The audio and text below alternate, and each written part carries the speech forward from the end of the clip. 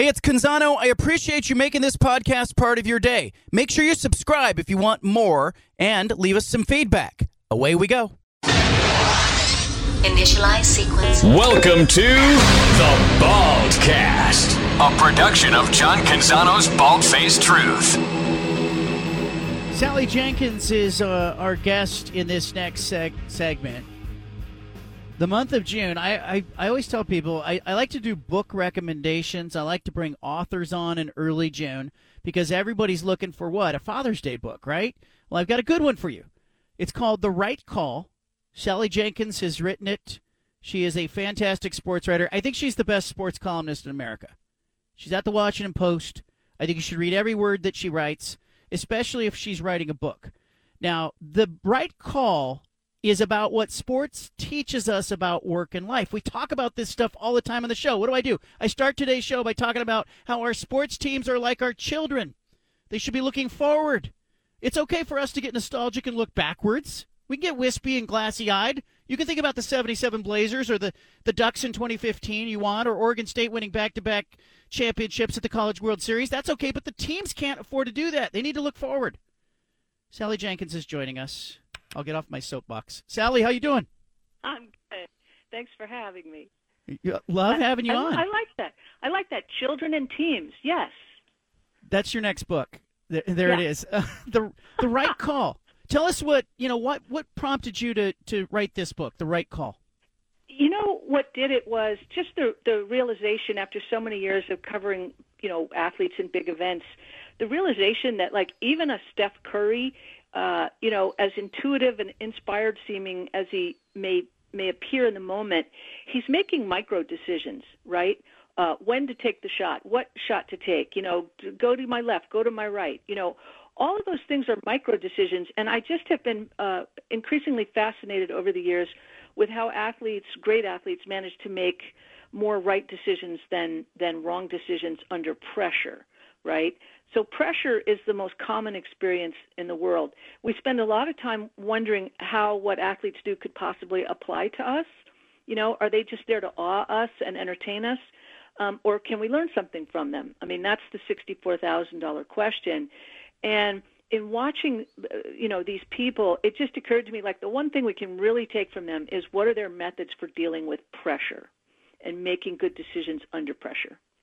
I love that you have like Steve Kerr, Pat Summitt, Peyton Manning, Michael Phelps, Agassi, Bill Belichick, blend that all into it. But you've been in those locker rooms. You've been in those news conferences. You've been in those high-pressure situations, watching them all. Does it jump out at you? Like, are you having this conversation like over dinner, and then you go, hey, this should be a book? Yeah. I mean, there's just such a broad cross-section there, right? I mean, it occurred to me, that the Washington Post has sent me to 10 Olympic Games and a bunch of Super Bowls and, British Opens. And I wanted to see what roads intersect between these athletes and these coaches. I mean, I've interviewed them all, right? That's a fact. Like, I've talked to Bill Belichick. I've talked to Steve Kerr. I've had dinner with Andre Agassi and Chris Evert and Martina Navratilova. So I wanted to see, okay, well, where are the intersections in how they go about their business? Does Laird Hamilton do some of the same things that Steph Curry does, or Michael Phelps, or Patrick Mahomes? And the answer is yes. So I started making a list of those things, and those things turned into chapters. You write? Yeah, go ahead. So one of the things that also occurred to me was that we use a lot of buzzwords in sports, conditioning, practice, discipline. We talk in those terms all the time, and bringing my A game, but we don't really unpack them in a specific way. What is the winning culture really? I mean, what is culture, period, with a capital C? So I try to really explain these principles in a very granular way using examples direct from athletes and coaches. In the prologue to the book, you have this great exchange with Michael Phelps, which I never thought about. I'm in the water swimming. It feels like an eternity, Sally. Like, I'll be in there swimming. I think I've been there for 20 minutes. It's like 4 minutes. And I'm going, what are the swimmers doing when they're swimming? But you talked to Phelps during a race. Is he counting strokes? Is he counting laps? And what did you learn from him in that exchange? yeah, he's not counting. I mean, he was like, count what? And I'm like, well, strokes to the wall. He was so well conditioned, and conditioning is, again, one of those vague terms we don't really define. Conditioning is actually a deep neurological process. When you condition, you're basically improving the efficiency and the basic operating system in your body.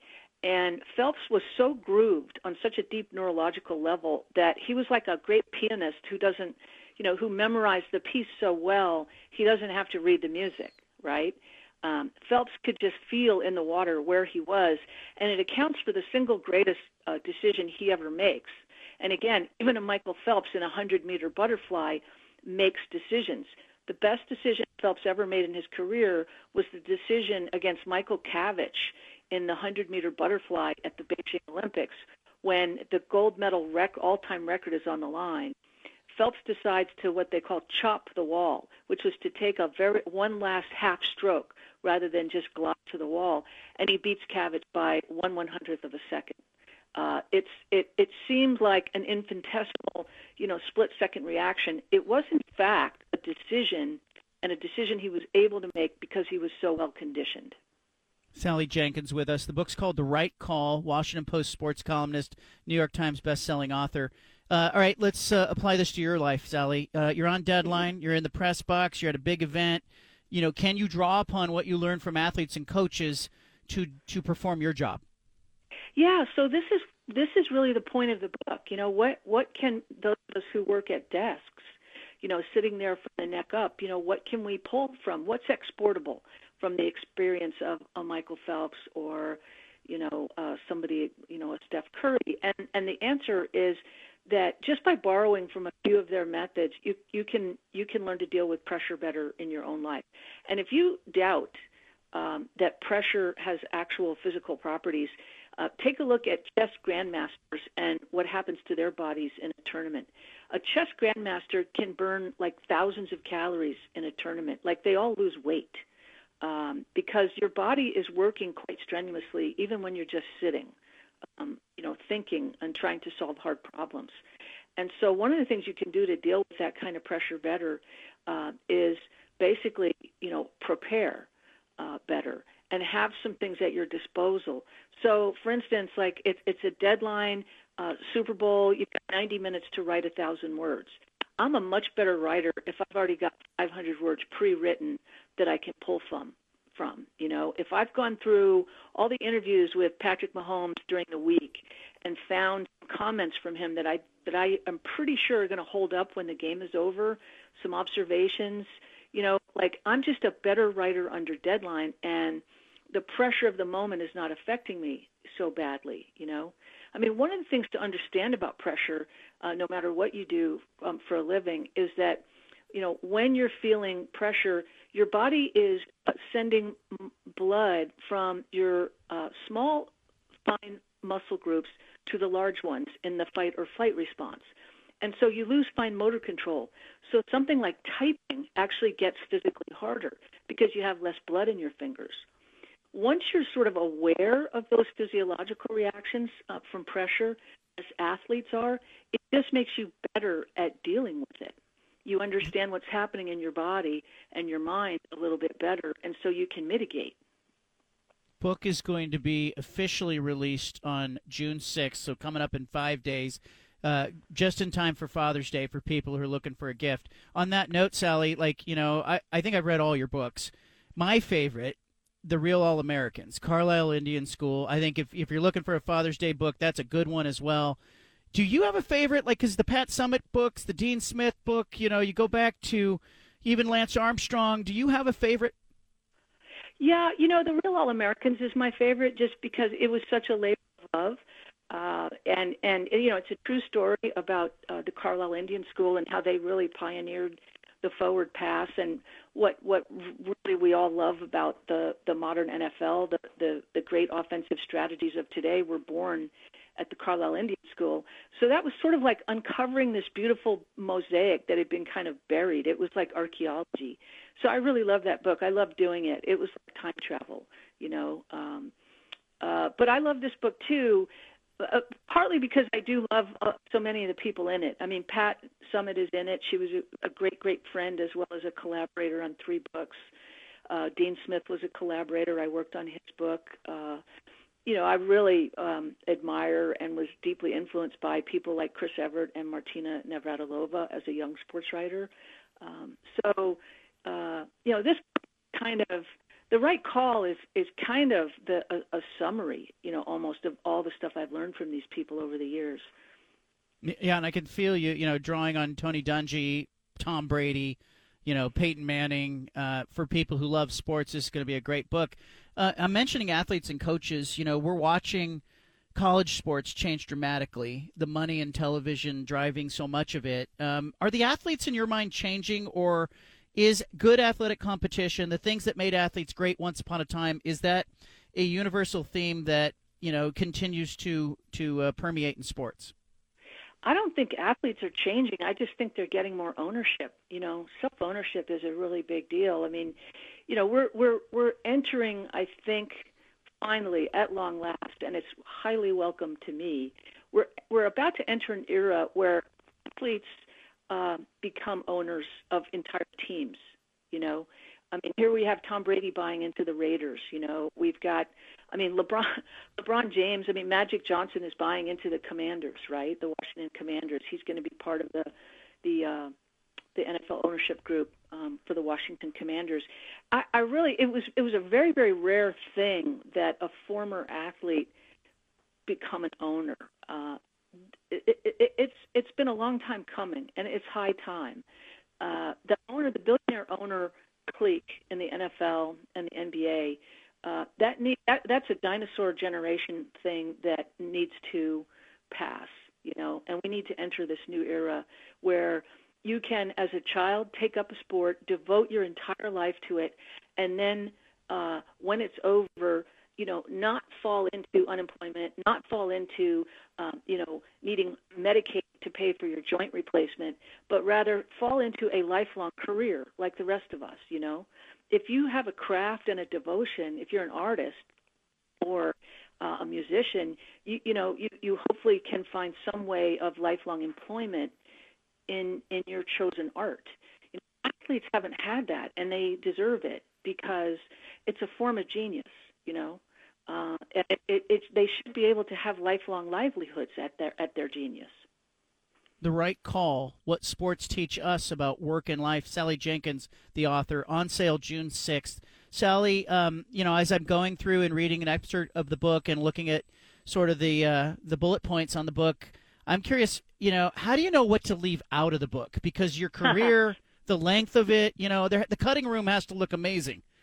Yeah, my dad, who was a great sports writer, Dan Jenkins, he worked at Sports Illustrated for over 20 years, and he used to tell me, you can tell the strength of a piece by what lands on the cutting room floor. If it's just painful to cut, your material is pretty strong. And it felt that way. There's some stuff that I ended up cutting from the first space or because it just didn't quite, work, that I regretted. And so, but nothing goes to waste. It'll wind up in a column for the Washington Post, But yeah, it's hard to cut. It's like it's difficult, There's a lot of thoughts and people trying to crowd through the same door.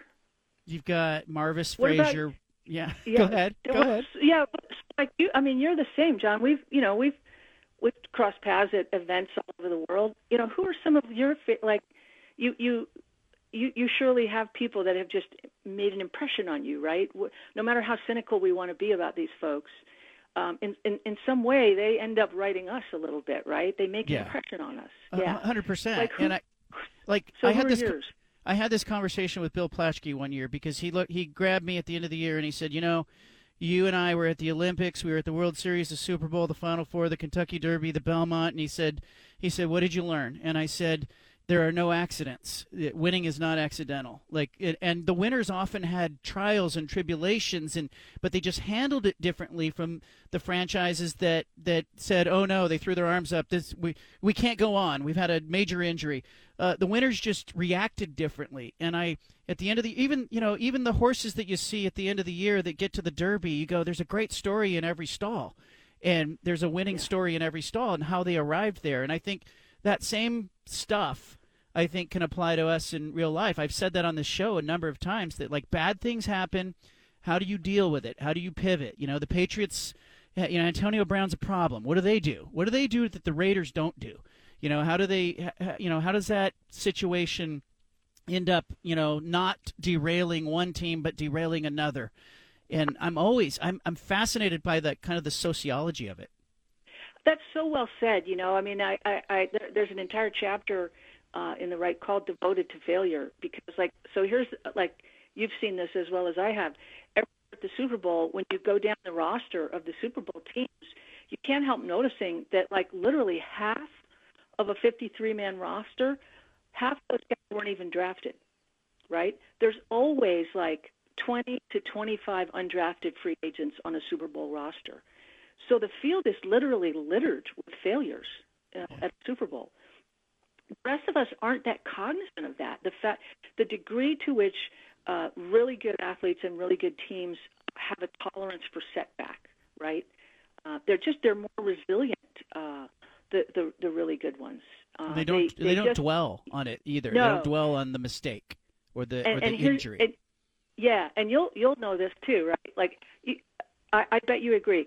If you hear a team or a coach after a tough loss bitching about the officials, you can be sure they're going to lose again the next year. Yeah. They're looking outward instead of inward. Sally, let me ask you this, and I think we've talked about this before, but your dad's a legend in the industry, and before the last segment, I said, modern sports writers, he's on the wall of fame. He is one of the pillars. You grow up listening to your dad on a typewriter in the other room, typing.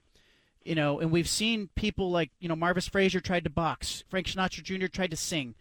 Sally Jenkins, you are the number one sports columnist in America. You have achieved to the level of what your father achieved. That, I know you're not going to take a victory lap, but I'm going to give you one here. That is a remarkable thing for you to grow up watching Dad and then rise to his level. First, I don't know that I agree with the premise, number one, but thank you. But secondly, it's kind of like a race car family, right? I mean, I grew up in the trade, right? I grew up at the racetrack. I didn't know how to do anything else.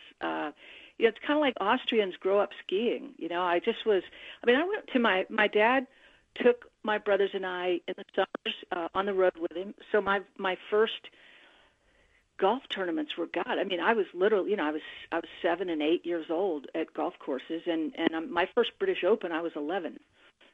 Trevino beat Jack Nicklaus to prevent a Grand Slam. That's just, I grew up steeped in it is the only thing I can say. So it was a tremendous advantage, and I grew up, like you say, watching a master at work. Pat Mahomes has talked about the advantage he had growing up watching, his father was a ball player, a major leaguer, and he watched the habits. Mahomes watched the habits that made success, and it's carpentry. It's not being kissed by God with some fortunate talent. It is pounding nails into a board. I think any athlete would tell you that. Mahomes signs one of the richest contracts in history, and part of what he does with the money is install a 50-yard playing field in his backyard so he can practice more. Anyway, the point being, my career, I wasn't born a sports writer. It's a product of work and agency, just like any of the athletes we cover. The right call. What sports teach us about work and life. It's out on the 6th of June. Think about it for a Father's Day gift. Sally Jenkins, thank you for joining us. I will see you this summer. We're all looking forward to seeing you guys. Sounds great. All right. Can't wait, Take John. care. Okay. All right. Take there care. she goes. Thanks. Sally Jenkins. There she goes. Stephen, we got to talk about this interview just for a second. I talk about this stuff all the time. I'm glad she wrote the book, but I'm excited to read it. I'm going to buy you a copy, for Father's Day. I'll get you a copy. Well, thank you. But I'm just interested to see, like, Bill Belichick, Pat Summitt, the late Pat Summitt. What are the things that she drew from that? I don't know. Did you geek out on that interview like I did? Yeah, like the fact that, when she goes into the science of it, right, and how every single decision that is made on the field, on the court, like, it's a calculated one. And I think, like, because for me, a lot of people will argue just like, well, if these guys just work harder. Every person that is a professional athlete, they have the God-given talent. Now, to be the next level, they have to do the next stuff. Like she said, Patrick Mahomes, practicing more, just doing more research, doing more science, doing the science of it. That's what sports is about, and to become one of the best ever. And I think she touched on that. Like, we really underestimate how special these people are that are the best in their sport, but how much work they actually put in and the little stuff they do just to make themselves get better. It is amazing.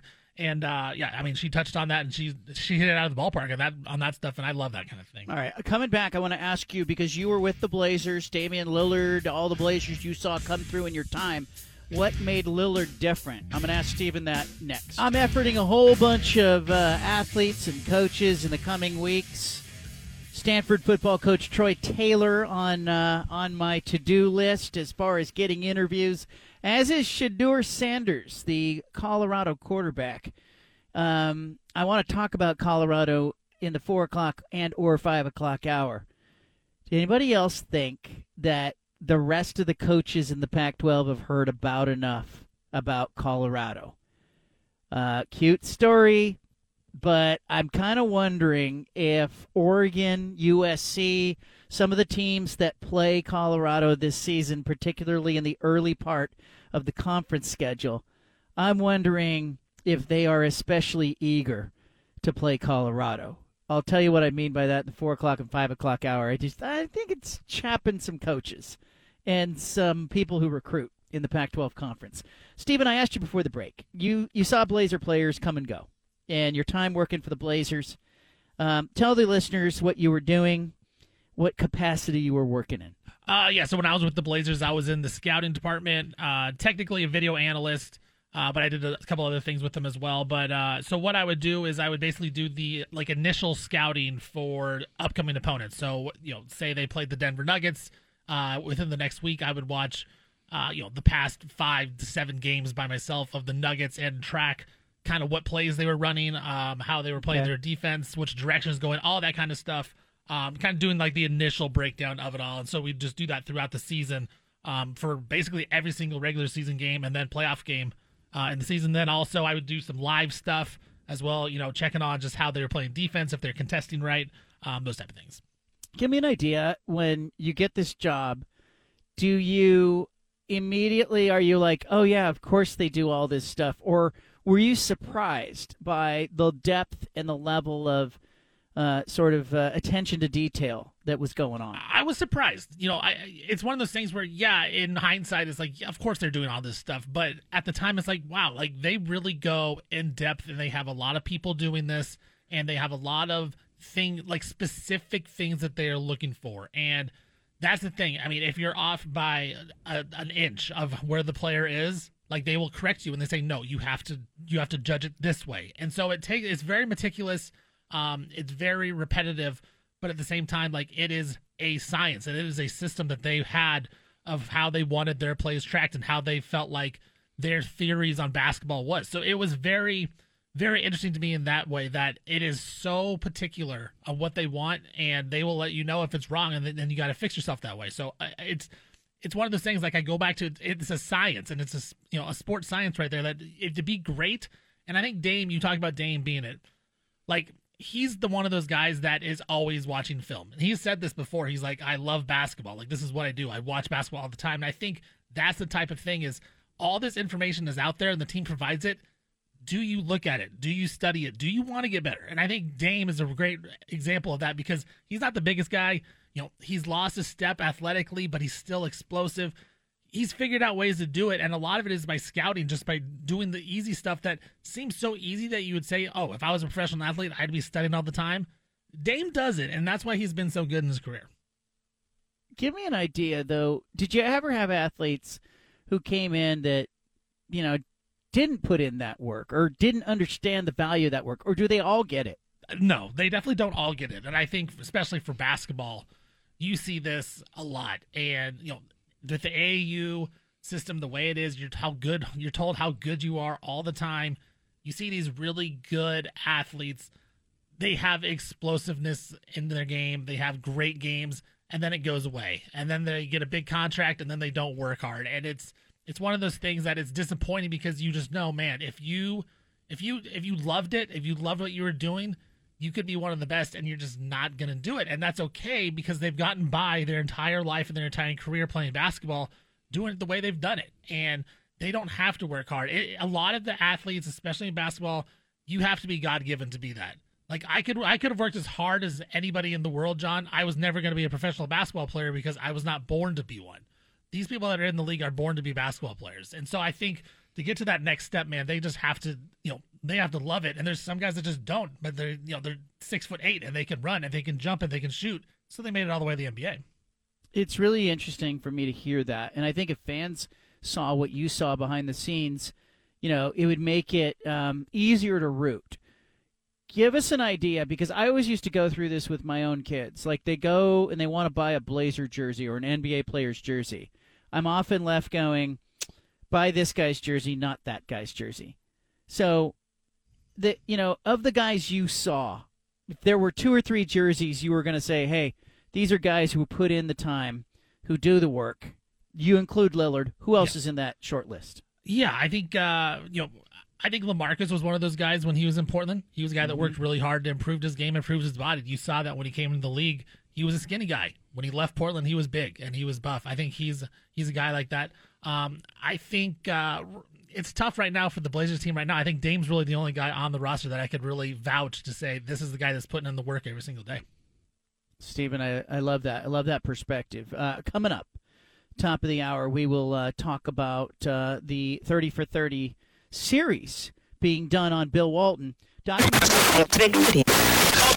We interrupt this broadcast with a special announcement from the Bald Hey, Faced sorry to Truth interrupt the Reporter. podcast, but if you want to listen to more of the Bald Faced Truth Radio Show, including more of this segment that you're listening to, make sure you subscribe on SoundCloud and iTunes to the Bald Faced Truth Radio Show. Thanks for listening.